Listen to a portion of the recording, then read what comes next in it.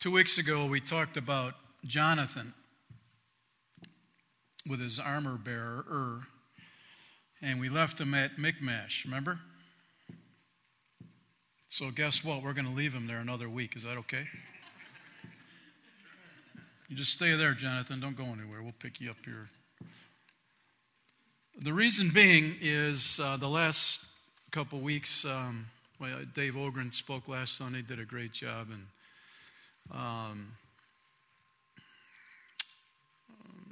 I kind of feel like this is what God wants to talk about.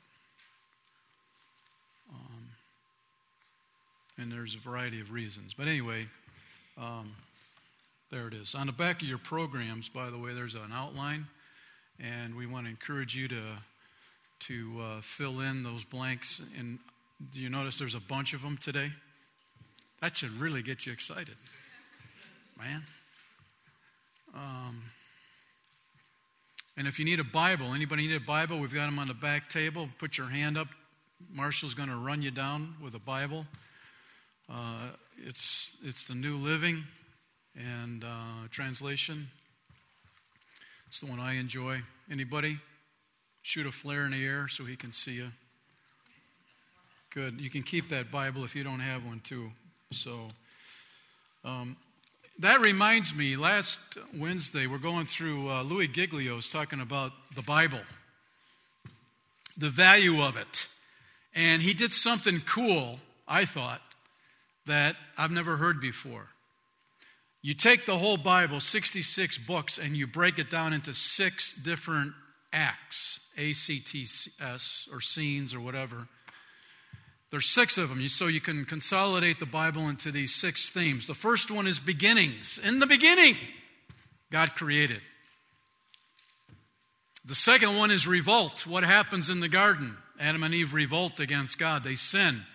And people revolt ever since against God. That's 2. Number 3, God picks a people, Israel, to be his people, to model God being their king. Did I do a good job at that?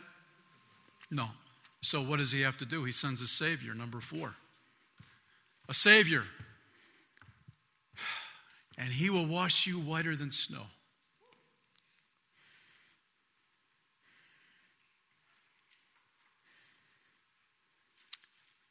And Lord, we are grateful for doing that. Number 5, the church. His church. His church becomes his body. That's where we are in all of world history right now. We're not in number 5, the church. You are the church. You are his body. And number 6, forever. Forever. We will be with him forever. Isn't that cool? Don't you like that? That's what you're missing out on Wednesday nights, man. I like it. So now when somebody says, can you tell me what the Bible's about? You say, man, no problem. Beginnings, revolt, people, Savior, church, forever. Boom!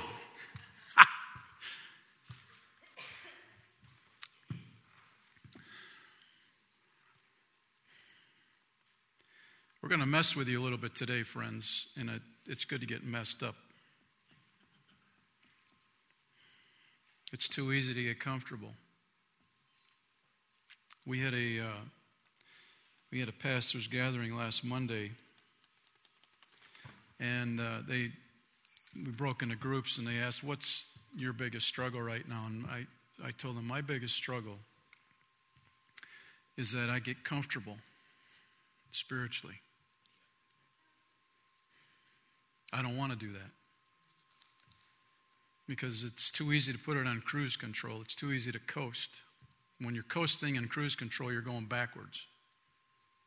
You're not going forward. And so that's mine. I don't want to get comfortable spiritually. God still has a lot of work to do in me. And it's exciting to see him do that work, you know? So That's why we're here today. Lord, you speak to us through your word. You know, your word is powerful. And your word will bring life change to me. And I want that, Lord. I want to become more like you. That's why I'm here today. And so before we get in, I was thinking, Travis, I think I forgot to pray the first gathering. Did I forget to pray? I did? It's not good. I got so excited I forgot to pray. So I'm reminding myself I need to pray. Is that okay? Let's talk to the Lord. Father, we thank you today. You are amazing. Man, you came after me when I was revolting against you. You sent a Savior to pay my sin debt. I am so grateful. And Lord, we get to open up your word today. You get to talk to us through your word. And we are anticipating you doing that very thing. And you talking to us specifically, because each of us come from different backgrounds, different roads we've been on this past week, different life situations. And so we're trusting you, Lord, to do a good work here. Open up our ears, our eyes, our hearts. Help us to put the distractions away, all the planning, the thoughts that we have to do when we get home this week. Lord, these moments will never come back again, and that's why we want to make an investment with you. And I just pray your blessing on each person here. In Jesus' name, amen. Back in 1996, there was a pastor's conference in New York City. And the guest speaker for the opening session was from England. And he had a reputation, a good reputation. And so they brought him in for this particular conference. And so when the host pastor from the church came out with the guest speaker, they were on the platform, and of course everybody could see them. And the worship team started singing, and during that time, which wasn't the worship, the music today so good, huh? Don't you appreciate the worship teams we've got here at Life Church, man? Woo!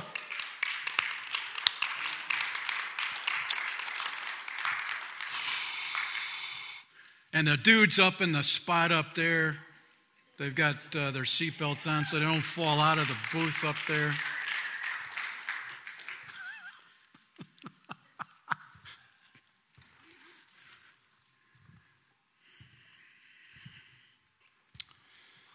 So while the music is going, the guest speaker's got his yellow pad out and he's making notes on it. And so some of the pastors are thinking, man, it's kind of late to start preparing now. You know, you're getting ready to come up and talk. And then every once in a while he would lean over with the host pastor and they would kind of nod and stuff back and forth. And so when the music was all done, the guest speaker was introduced, and he brought his yellow pad with him. And he said, ladies and gentlemen, I have written some names down on this notepad, and there are people in the room here. He doesn't know anybody, but he knows their names.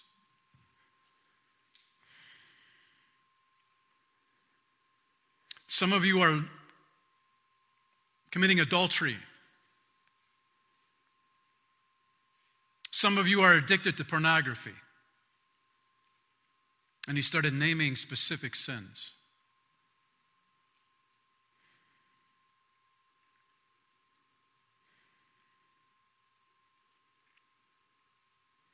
Now I can read your names from the pulpit. Or we're going to have the worship team come back up, and I would encourage you to come to the front and get right with God.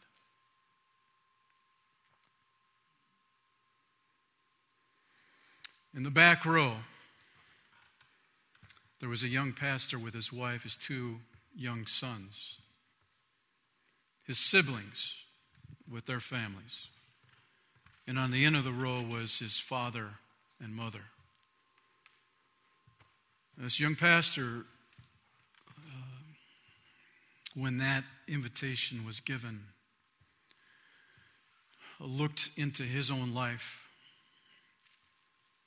and to what he recollected, that he was in a right place with God. And with his eyes closed, the thought occurred to him, I wonder where my dad is. I wonder if he's still in the aisle or if he's up front. Do I want to know? I hope he's not up front.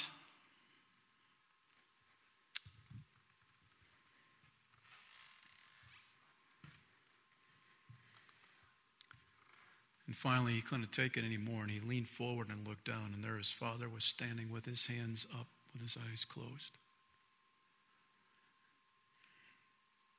And this young pastor was so grateful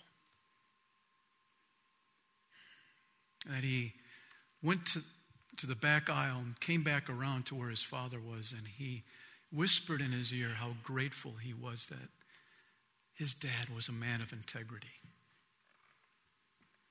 And they hugged and embraced.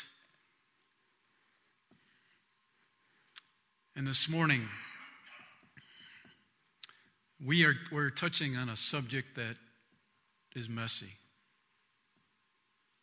Because just like these pastors that were hiding their sins, what they thought they could hide from God. But no. Don't lie to yourself. Don't deceive yourself to think that you can hide your sin from God.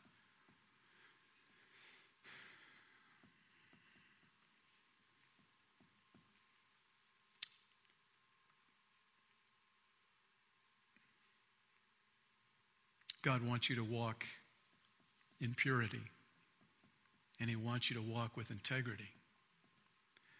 And I want to ask the dads here today, dude,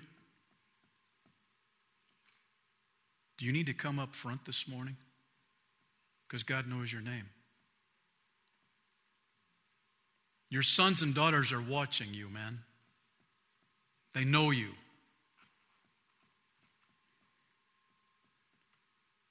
And God is saying, be a man of integrity. Be a man of purity.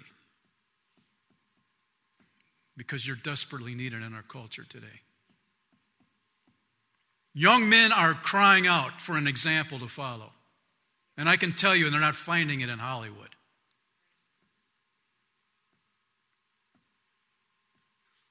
And are they finding it in your neighborhood? God, when the woman caught in adultery in John 8, the religious community thought they could really mess Jesus up by bringing the woman, but they should have brought the man too.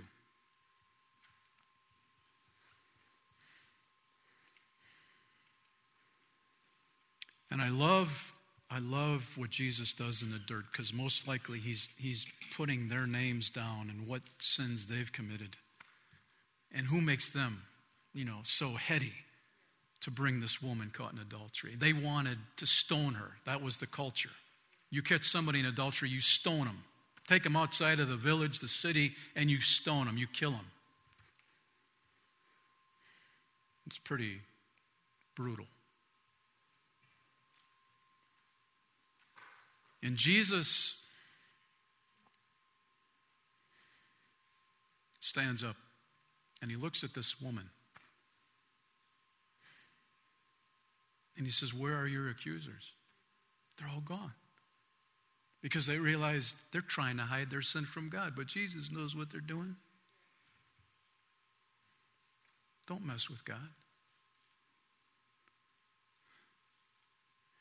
And he looks at this woman. He says, go and sin no more. I don't condemn you. Friend, when you have a relationship with Christ, you realize he's not there to blow you out of the water when you sin, when you revolt against him. He is there to pick you up and say, go and sin no more. I forgive you.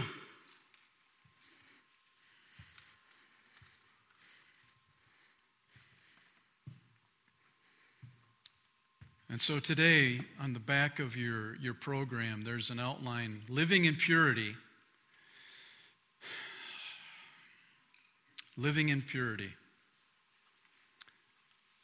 And Joseph models how to honor God. Man, we need that, don't we? Don't we need a model we can pattern our lives after?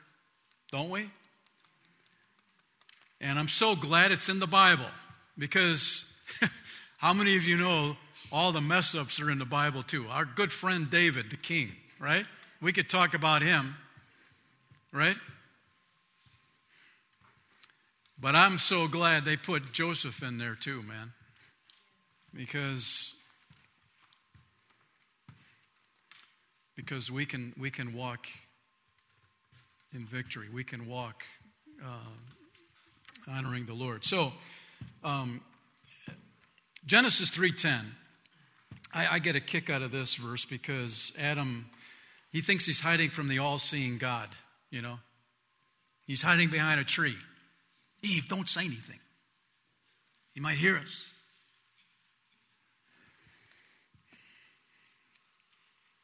God asked Adam, where are you? And the thought occurred to me, when you have, as a parent, when you have a little child, a baby, a newborn baby, you bring him or her home from the hospital, what do? What do? When they're sleeping, you sneak up on them. Because you just love to watch them. Right? You just love to watch them, man. You just, look at them breathe. Wow. You know? Do you get that? You look at them because you love them, and you don't even hardly know them. You got to look at them. That's how God is, man. He loves looking at you. Father, come over here. Look at my son and daughter over here. He just loves looking at you. Why? Because he loves you. And he knows everything about you, and he still loves you. Isn't that amazing? And so here Adam,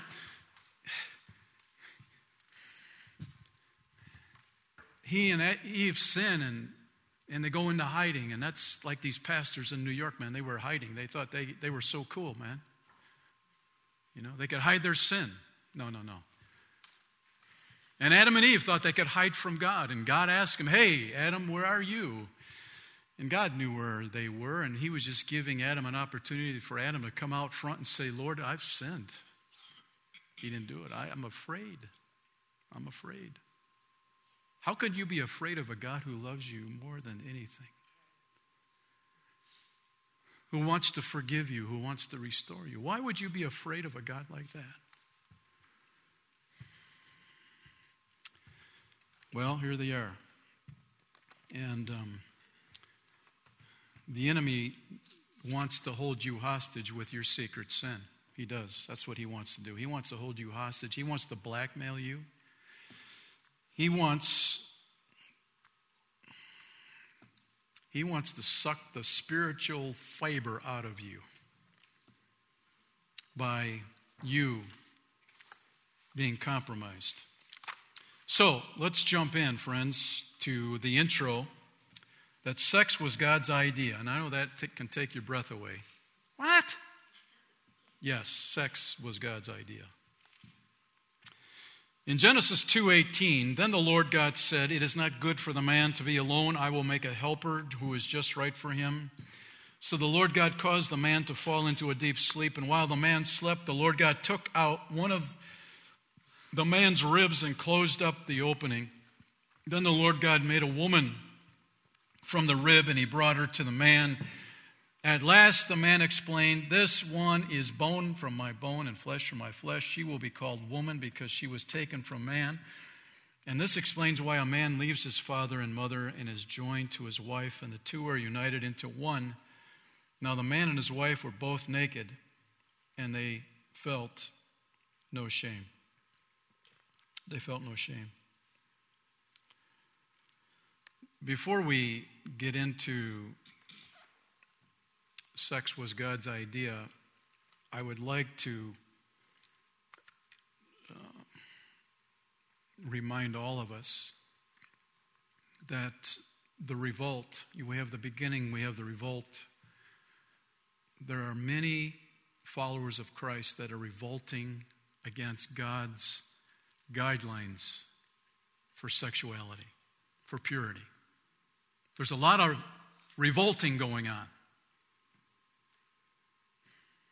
I don't care what God has to say. Man, God is so old-fashioned. He's out of tune, man.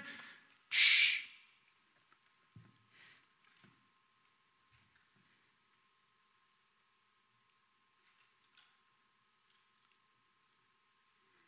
We have to settle it. When you experience the love of God, which He proved by dying on the cross for you and for me, that proves His love. But when you experience His love, something happens to you to where you start lining up to what God says and obeying it out of love, not out of rules and regulations. It's out of love. Out of love, because I have experienced His love, I will love Him back. And a very simple, you've heard me say it many times, man. The longer I have been married to my wife, I see the pain in her eyes when I cause pain to her. I don't want to do that. I don't want to hurt her. I don't want to do anything to hurt her because I love her.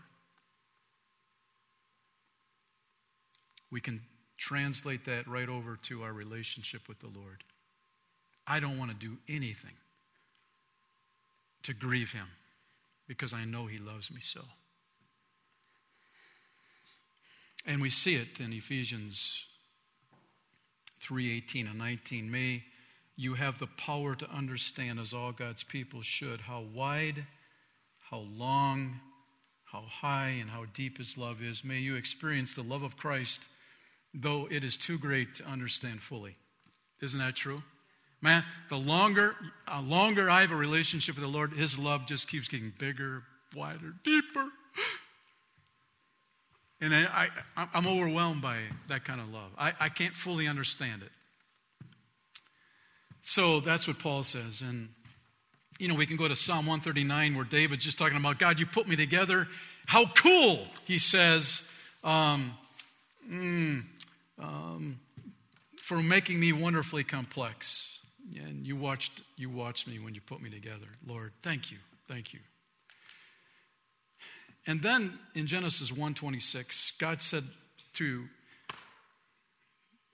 the Son and Holy Spirit, hey, let's make human beings in our image to be like us. They will reign over the fish in the sea, the birds in the sky, the livestock, all the wild animals on the earth, and the small animals that scurry along the ground. What kind of animals are those that scurry on the ground?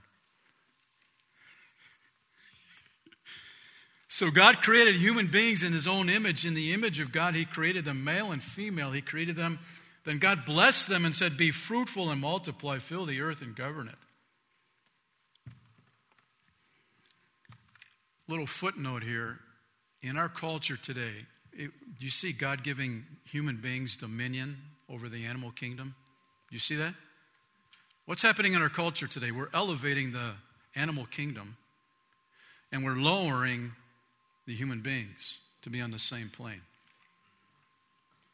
And that mentality has crept into sexuality because when you look at the animal kingdom, they procreate. But there's no bonding going on in the animal kingdom. There is no soul in the animal kingdom. It's the human being that has been created in the image of God. We are image bearers of God.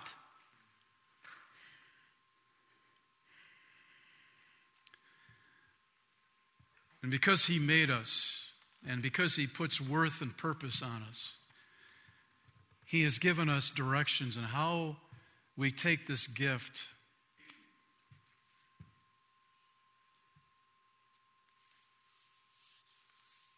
of sex.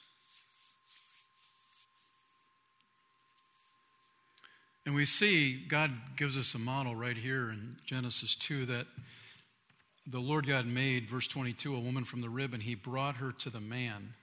And I love this.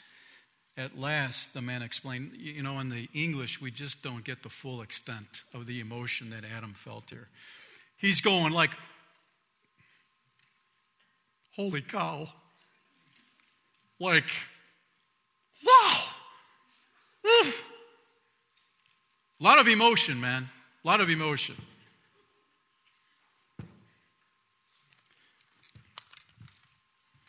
This is what happened. God brought Eve. She was naked.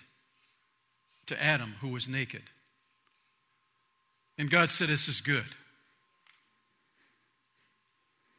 And Adam looks at Eve and goes, baby. Whoa, baby. Whoa. Did God say, Adam, calm down? Is that in the Bible? Calm down, Adam. Get your mind out of the gutter, Adam. No, He doesn't do that, does He? Because God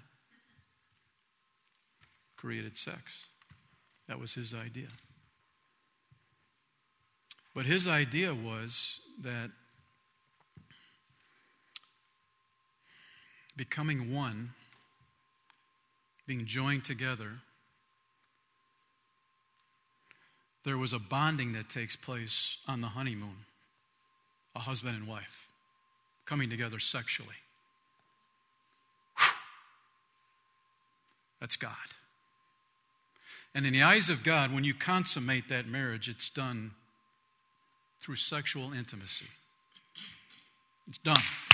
There's a bonding that takes place. And we'll hit this in a moment. There's a joining together. There's a welding in the eyes of God.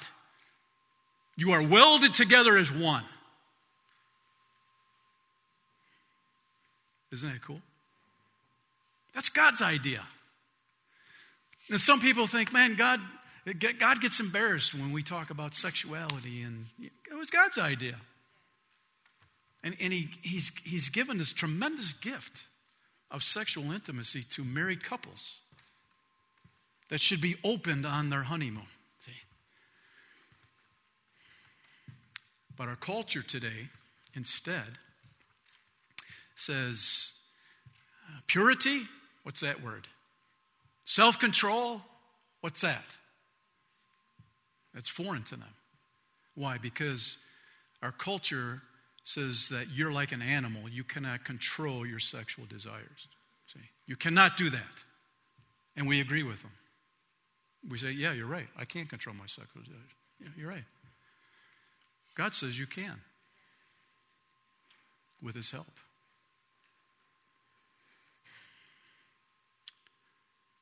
And when we look that sex is God's idea, can you see when you take sex outside of marriage the damage it does to people? I would say there are women here today that have been sexually abused. With the amount of women. You were sexually abused as a little girl. Is that good? No, that's not good. How come you never hear about that in Hollywood?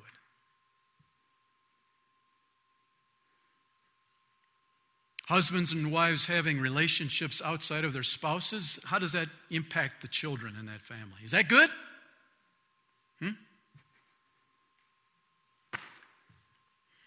Spouses seeing their husbands, wives dabbling in pornography. Is that good? How does that make their spouse feel? Oh, man, that's cool. See? You take sexuality, the sexual intimacy, the gift that God has given to married couples and you take it out of that context, it destroys people. It destroys families. But nobody's talking about it.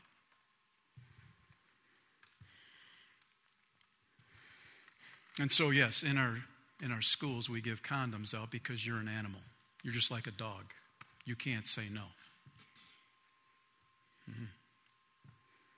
And women dress like prostitutes because their biological fathers never gave them the attention or affection that they needed in a healthy way. And they're crying out for it. Good or bad, see? When you take the truth, man, and you put it on the screen, I'm telling you, man, it gets ugly pretty quick.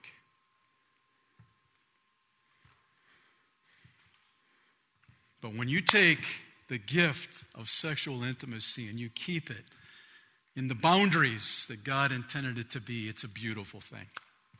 It's a beautiful thing. Are you with me? And so this morning, this is not a talk to pound you into the ground to say what a terrible person you are. This is a talk to encourage you to say, man, if you're stuck in some secret sin or you're dabbling, whatever it may be, this is a great morning to come clean and say, God, forgive me. Let's start this thing all over again. I want to be a man and woman of integrity. I want to be a man and woman of purity. I want it. Because our culture is crying out for it, believe me. And so,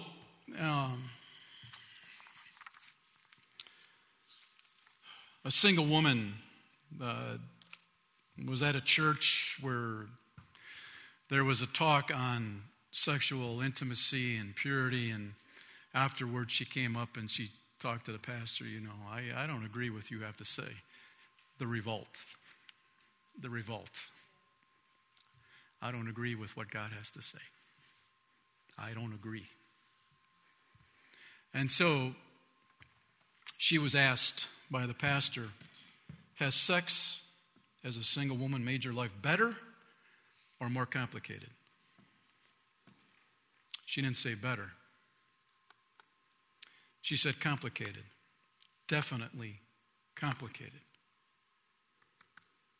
She was then asked, if God is a heavenly Father who loves you and wants the best for you, and he knows sex apart from marriage will complicate your life, what would you expect him to say about it? What would you expect him to say about it? God would say, don't complicate your life. You're complicating it. You're confusing life. And so, friends, let me tell you, it's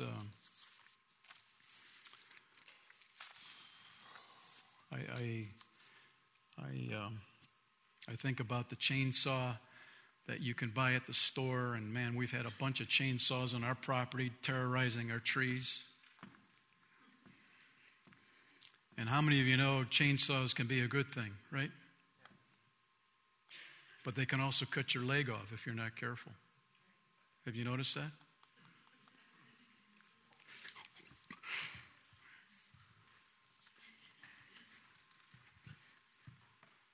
Your iPhone. It comes with directions. Don't bring your iPhone into the pool. I'm going to revolt against that, man. These iPhone people, they are taking the fun out of me carrying my iPhone. I deserve to have my iPhone in the pool with me. Do you find that restrictive from Apple? I don't think so. So why would we feel like God is squeezing fun out of life by simply following his guidelines? Huh? Where how many of you have furnaces in your house, man, and when it was 50 below zero, weren't you glad for the furnace? How many of you would like to have that furnace just explode out of control and burn your house down? Boy, it would really keep you warm then.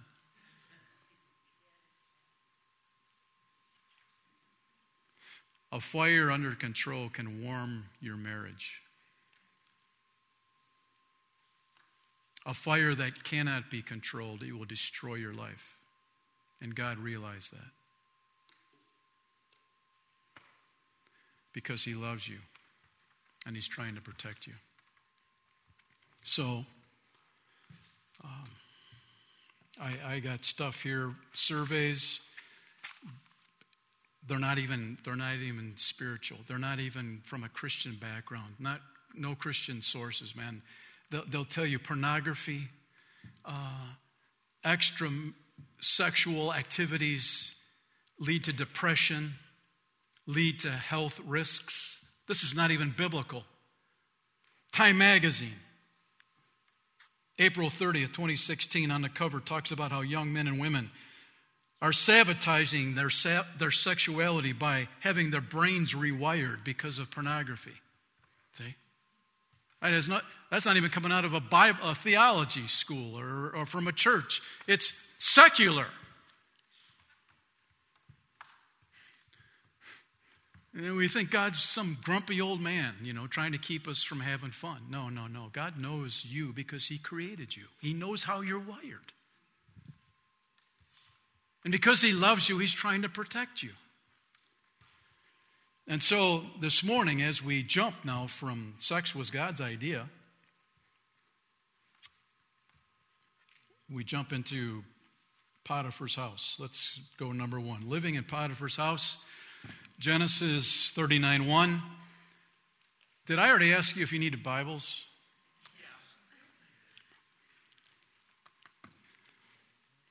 I asked everybody in the first gathering too, so I just want to make sure you get the same treatment here. It's important.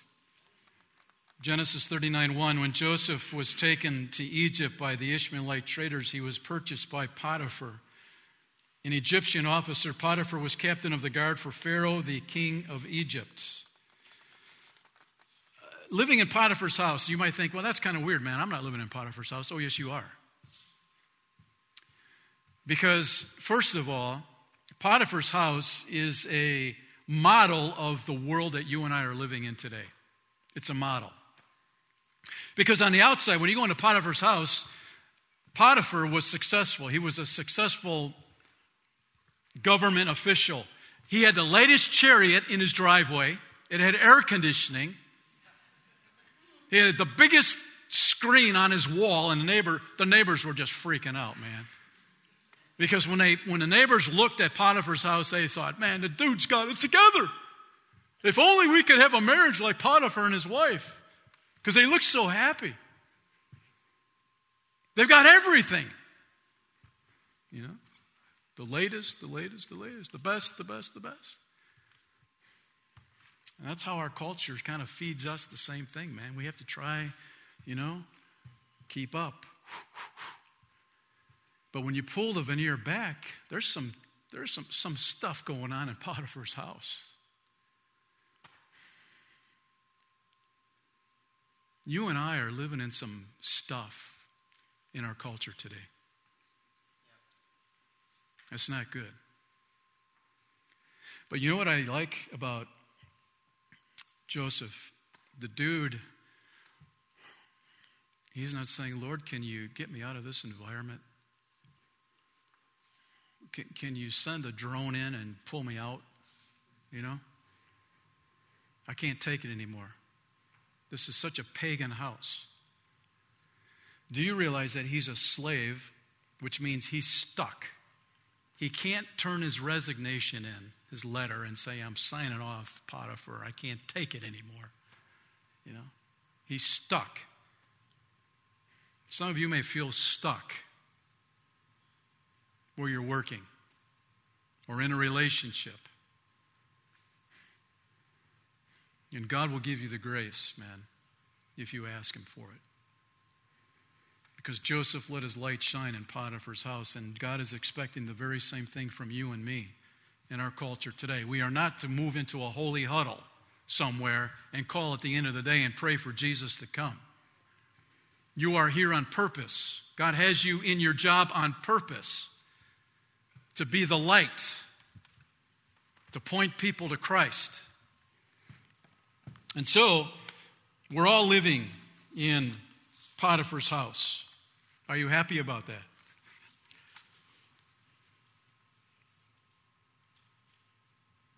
Yes or no?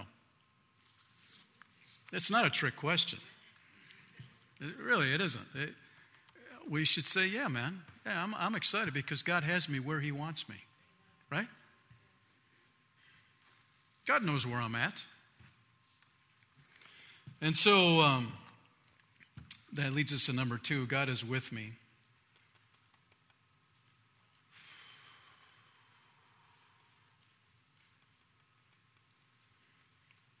Verse 2, the Lord was with Joseph, so he succeeded in everything he did as he served in the home of his Egyptian master. You see, Joseph didn't undermine Potiphar's home. He didn't throw golf balls down the toilet to clog it, you know. He didn't burn the pizzas in the oven, you know, I'm going to get back at them. I'm a slave here. No. He served, honoring the Lord.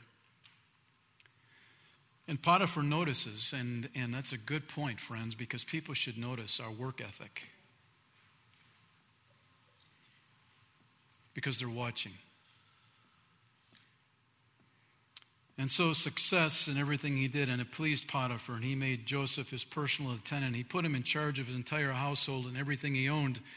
And from the day Joseph was put in charge of his master's household and property, the Lord began to bless Potiphar's household for Joseph's sake.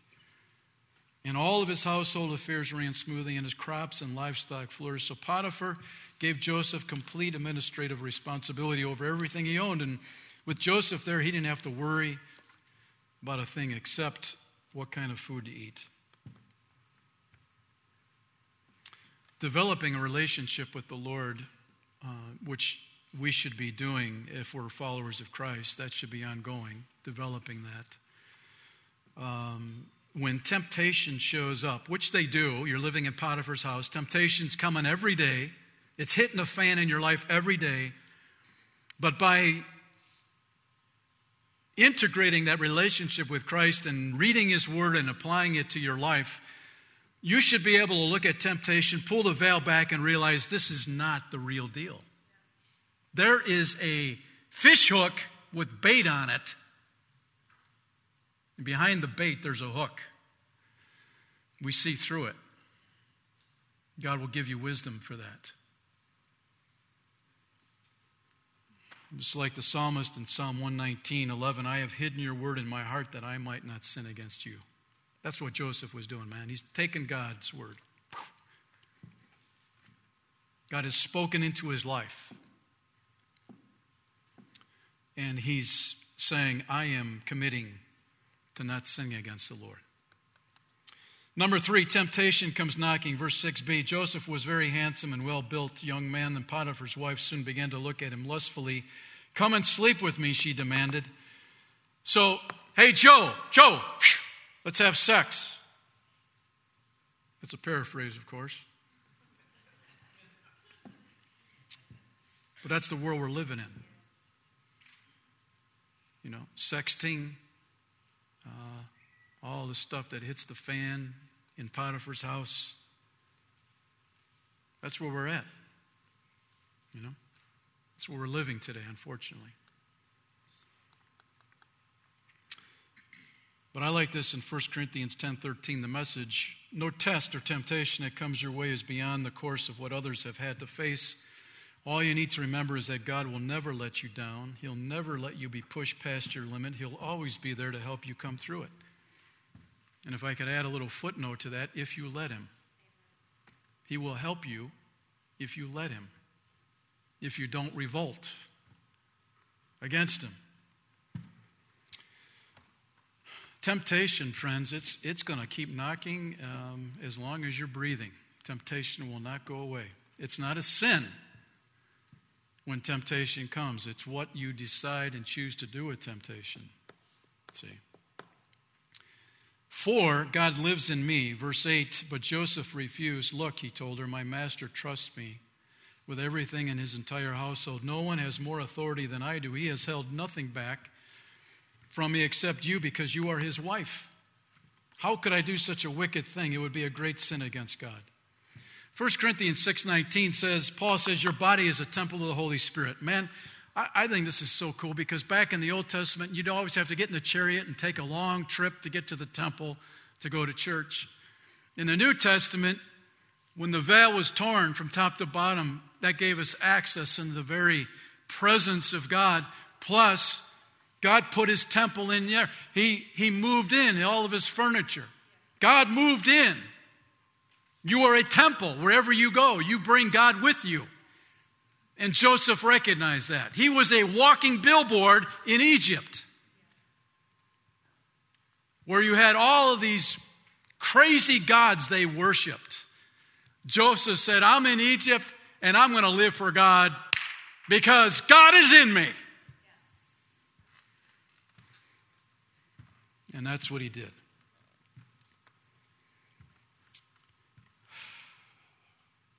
Five, temptation won't give up. Look at verse 10. She kept putting pressure on Joseph day after day. Every day after day. But he refused to sleep with her, and he kept out of her way as much as possible. I would say that's pretty wise of Joseph, wouldn't you? Huh? I think Joseph would maybe take one of the others. Hey, will you come in the house with me? I don't want to be alone with Potiphar's wife. You know? He did everything he could in his control.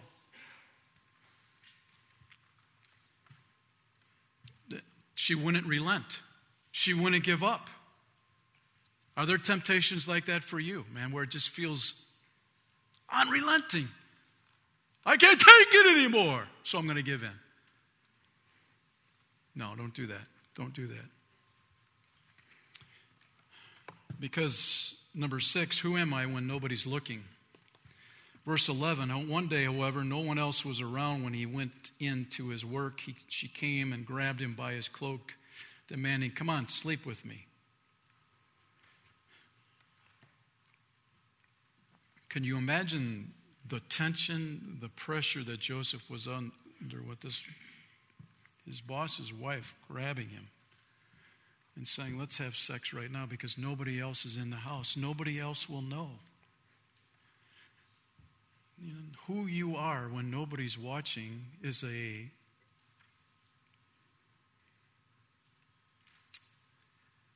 picture of your character. Your character shows when nobody's watching, you know? When you think, nobody will know, nobody, you know, it's a secret, my secret. But when you're on your computer and you could just slide off over into this site over here. Nobody will know. Your character's showing. And Joseph was a man of character. Because he loved God and he knew God loved him, and so he would not be compromised. And I want to ask you, how's it going in your private life when nobody's watching? Where do you go? What do you look at? What do you listen to? Who am I when nobody's looking? Remember Ashley Madison, those leaks back in 2015 in July? All these men and women that were on that website that was supposed to be secret, that their spouses wouldn't find out about. It went public, it leaked. How do you think those people felt? Huh? Do you think that helped their marriage or hurt their marriage? Well, Hebrews 4:13, nothing in all creation is hidden from God. Everything is naked and exposed before his eyes, and he's the one to whom we're accountable. You're like Adam and Eve, man. I'm going to go hide in a tree somewhere. God can't find me. Yes, he can. He's not there to pounce on you. He's not there to restore you. 7, have an escape plan, verse 12b. Joseph tore himself away, but he left his cloak in her hand, and he ran as he ran from the house. That word ran in the Hebrew means to flee. It means to escape. It means to take flight. In other words, put it in D, drive, and get out of there. Don't procrastinate. Joe, he just jumped right out of that jacket, man. He just took off. She's holding his jacket.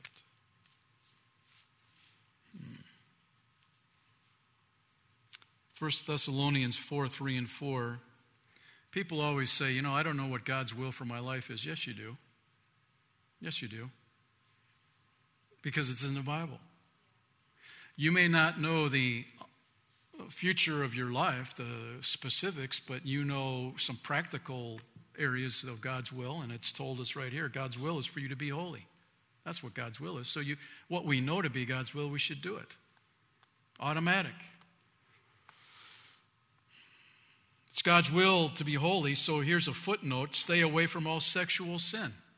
Is that clear enough, or do we need a little more clarity on it? Huh? What do you think? Yes or no? More clear? It's clear, isn't it? So stay away. What does that mean, stay away? Stay away means stay away. Yeah.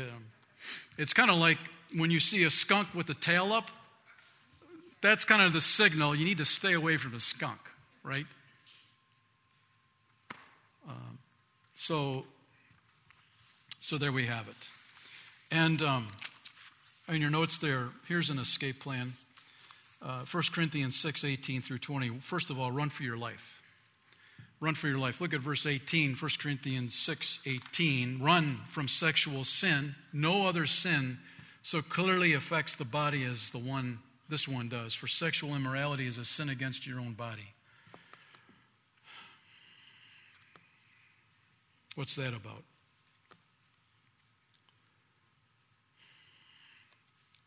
What Paul is saying is, every time you have sex with someone who is not your spouse, you are leaving a part of yourself behind with that person.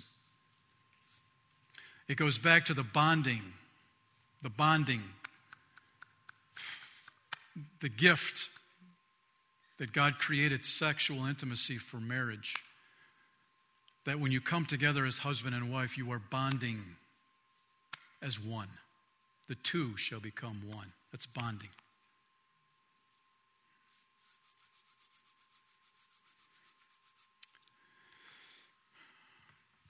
What Paul is saying, you sin against yourself, is because you're leaving a part of you behind. So in that day when you have a spouse, you're not giving that person all of you because you left parts of you wherever. Is that what you want to do?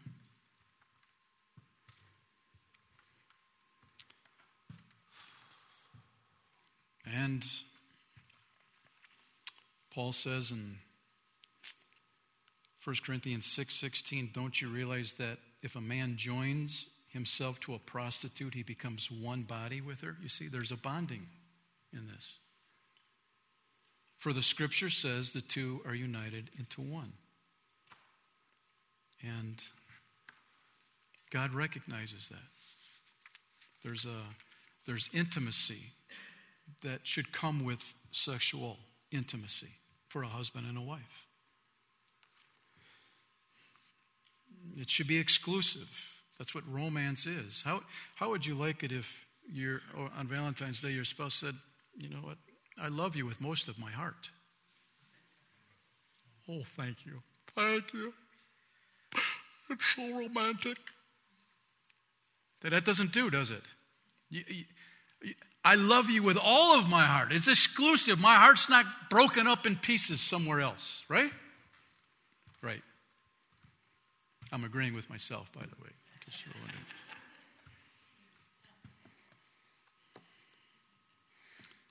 Or, I can't stop thinking about you and so-and-so.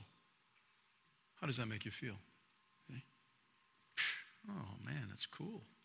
No, romance is exclusive. It's designed to be exclusive. I give you all of myself. That's God's will, His picture. And so,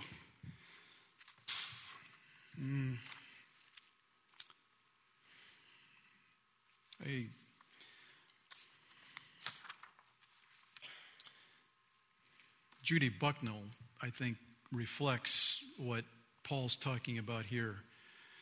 She was killed in 1980 in Miami. She was stabbed, strangled, and the Miami Herald reporter, she would have been another statistic, except when they found her diary. her diary exposed what was going on the inside of her, which I believe goes inside of a lot of people who are revolting against God's principles. She writes, where are the men with the flowers and music? Where are the men who call and ask for a genuine, actual date? Where are the men who would like to share more than my bed, my booze, my food? I would like to have in my life once, before I pass through my life, the kind of sexual relationship which is part of a loving relationship. She's proactive sexually, but it's not meeting her needs. See, what? God knows that. God could have told her that if she would have listened. She says, I'm so jealous, when I see people together, I want to throw up. What about me?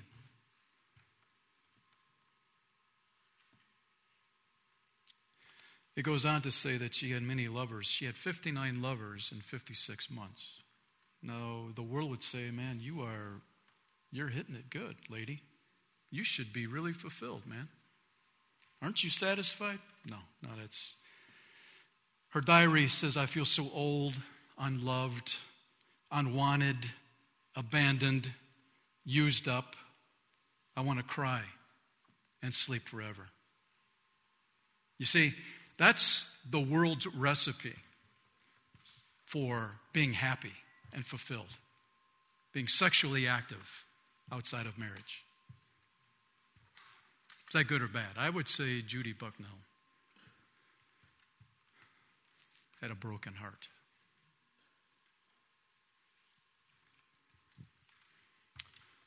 But you don't read these stories coming out of Hollywood, do you? No, you don't. So what else? What else do we do? Number 2, I'm not my own. Verse 19.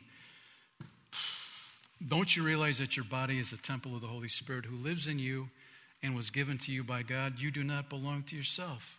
So God made you. He paid for you. He lives in you. Really, the only thing we can do is give him our body back and say, use it, Lord, for your glory. I'm not my own. All these desires I have, I need to use self-control to honor God. Which leads us to number 3, I will honor God. Verse 20, you do not belong to yourself, for God bought you with a high price, so you must honor God with your body. Yeah. And just a footnote, if you've gone off the rails here sexually, and you might think this is a sin that God doesn't forgive. Yes, it is a sin that God forgives. Listen to this. If you're off the rails this morning, here's hope. Here it is. 1 Corinthians 6:11. Those who indulge in sexual sin, or who worship idols or commit adultery, or are male prostitutes or practice homosexuality, or are thieves or greedy people, or drunkards, or are abusive or cheat people, none of these will inherit the kingdom of God.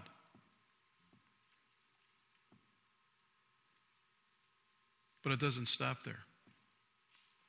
Because Paul was addressing the people in church in Corinth who had come out of a very pagan, sexual-heavy culture. But he says, some of you were once like that. You see that word were? But you were cleansed. You were made holy. You were made right with God by calling on the name of the Lord Jesus Christ and by the Spirit of our God. Amen. Isn't that cool? Oh, baby! So pornography, so adultery, so premarital sex, so whatever the case may be, Satan's taking you on a trail, pulling your chain, saying, God could never forgive you, man. You've messed up too many times. He's a liar.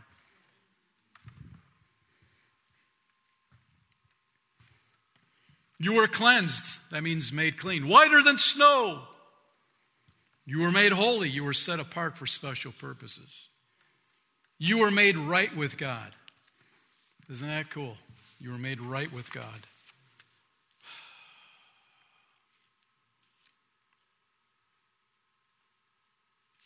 You were made right with God. And for that, we're grateful. By calling on the name of the Lord Jesus Christ. We thank the Lord for his forgiveness, no matter what we've done. Which leads us to number 8. It's not popular to honor God. How many of you would say yo to that? It's not popular to honor God. It isn't. Verse 13, when she saw that she was holding his cloak and he had fled, she called out to her servants. Soon all the men came running. Look, she said, my husband has brought this Hebrew slave here to make fools of us. He came into my room to rape me, but I screamed. When he heard me scream, he ran outside and got away, but he left his cloak behind with me. Mrs. Potiphar's lying about Joseph. Why? Because her ego has been tampered with. She could have anything she wanted, but Joseph said, no. I'll get back. I'll get back at him. I'll falsely accuse him. Your culture, our culture today, Potiphar's house today, is saying, man, if you want to honor God with your body, you are out of touch with reality. You will be mocked. You will be made fun of. The list goes on and on. But you have to be okay with that. I'm good with that because God loves me. I don't have to go looking for love. God loves me. I'm good with that. And I'm going to honor God with my body and with my life.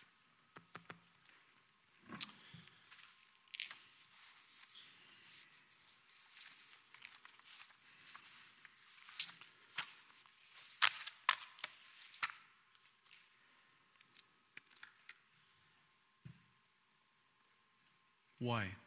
Why would you do that? There's a big church in Wisconsin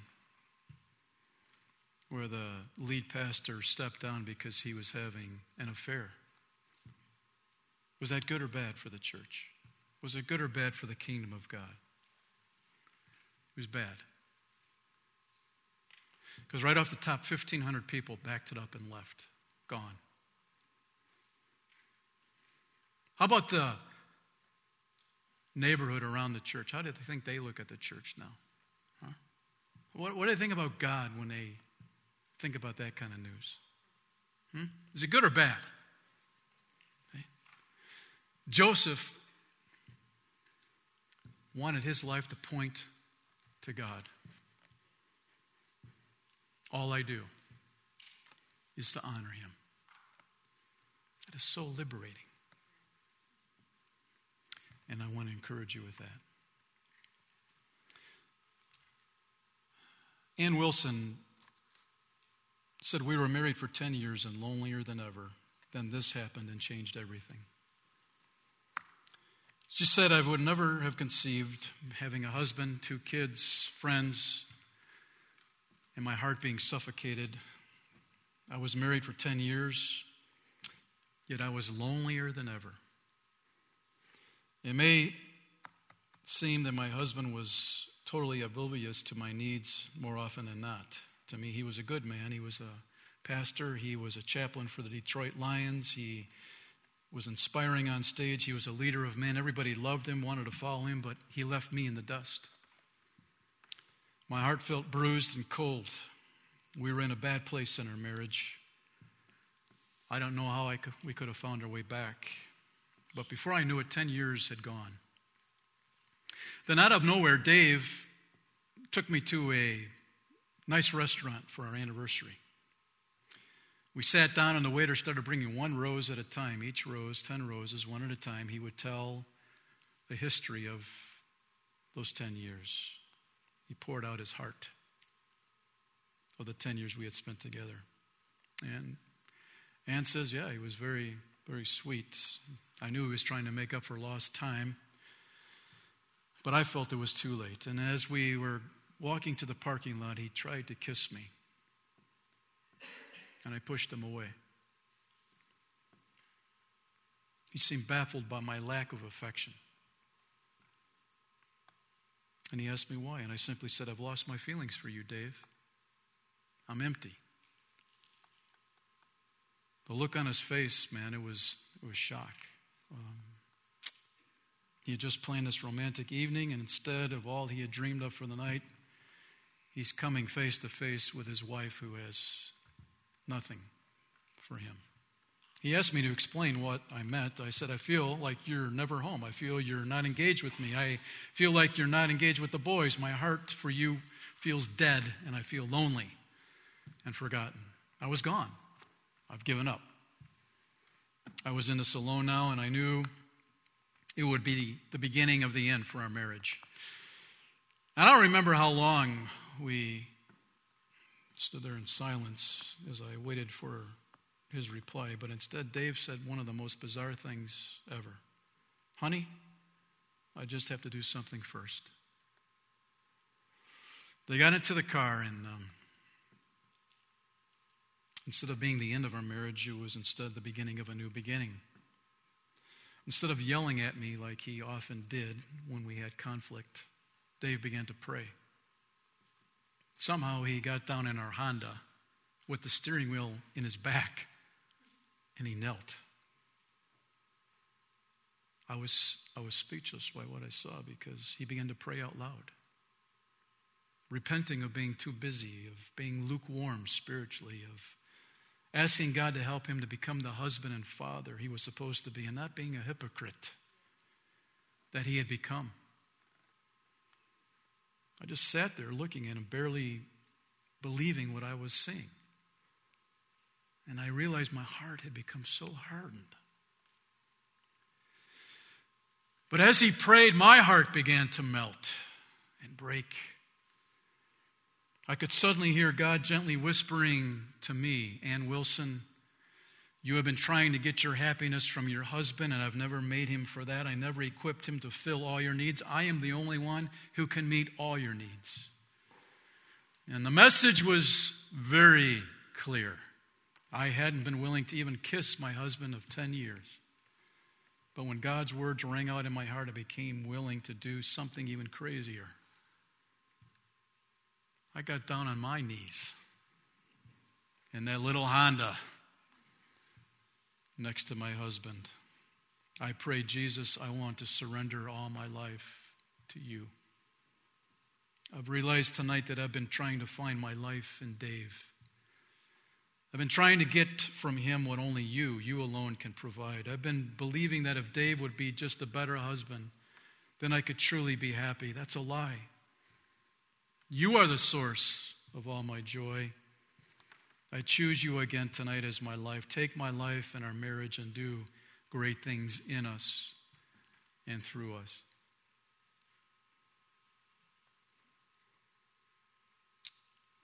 "28 years later, she says, I can tell you that our moment of repentance changed everything. And I mean everything. The secret we have been missing for the first decade of our marriage began to become a new daily reality. And now, I pray that this will become a new reality for you as well. The simple secret begins when realizing that a purely horizontal marriage just doesn't work. There's no life, there's no power in ourselves alone. Without the vertical, without God in first place, we search for life where there is no life. It took a vertical miracle to change our horizontal mess. And that night was the beginning. God began crashing in on the loneliness of my icy heart. If he has the power to resurrect Jesus from the dead, he has the power to breathe new life into a dead marriage. Your marriage. The answer to the longing and loneliness of your heart is not found in the perfect spouse or the perfect marriage. It's found simply in Jesus Christ.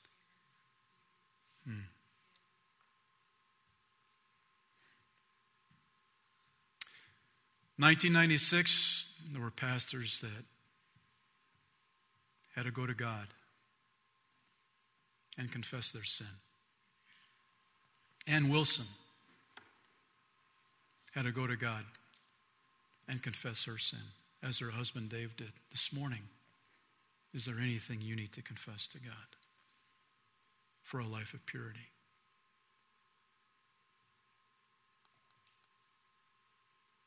What is God's Spirit saying to you this morning?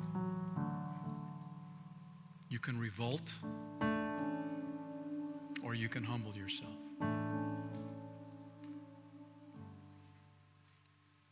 Lord, we thank you.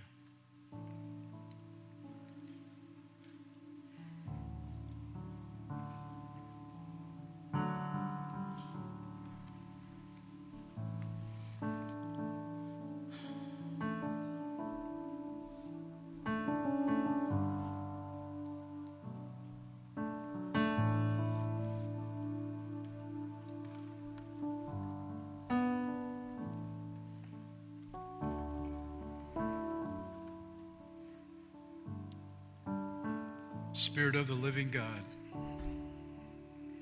you've been talking. We've been listening. And now we can choose to obey or disobey.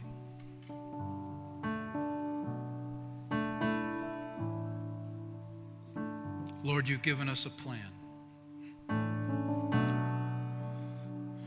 so that we can walk in purity. Lord, will you help? Will you help me, Lord?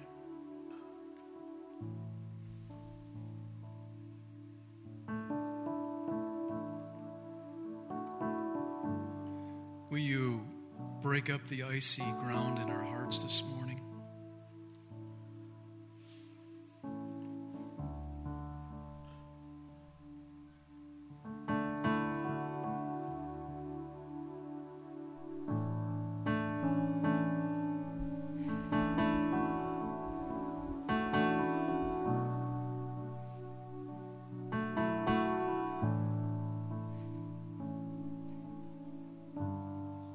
Yes, Lord, we want deep down, Lord, there's a cry in our heart to honor you.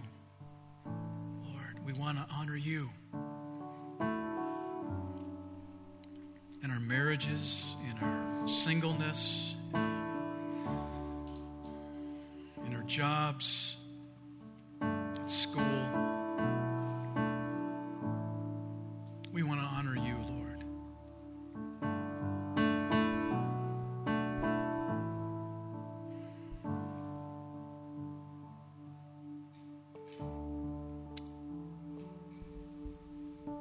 Confess our sin to you, Lord.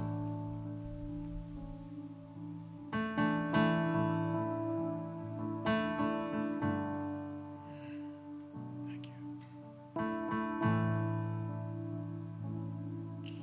In Jesus' name.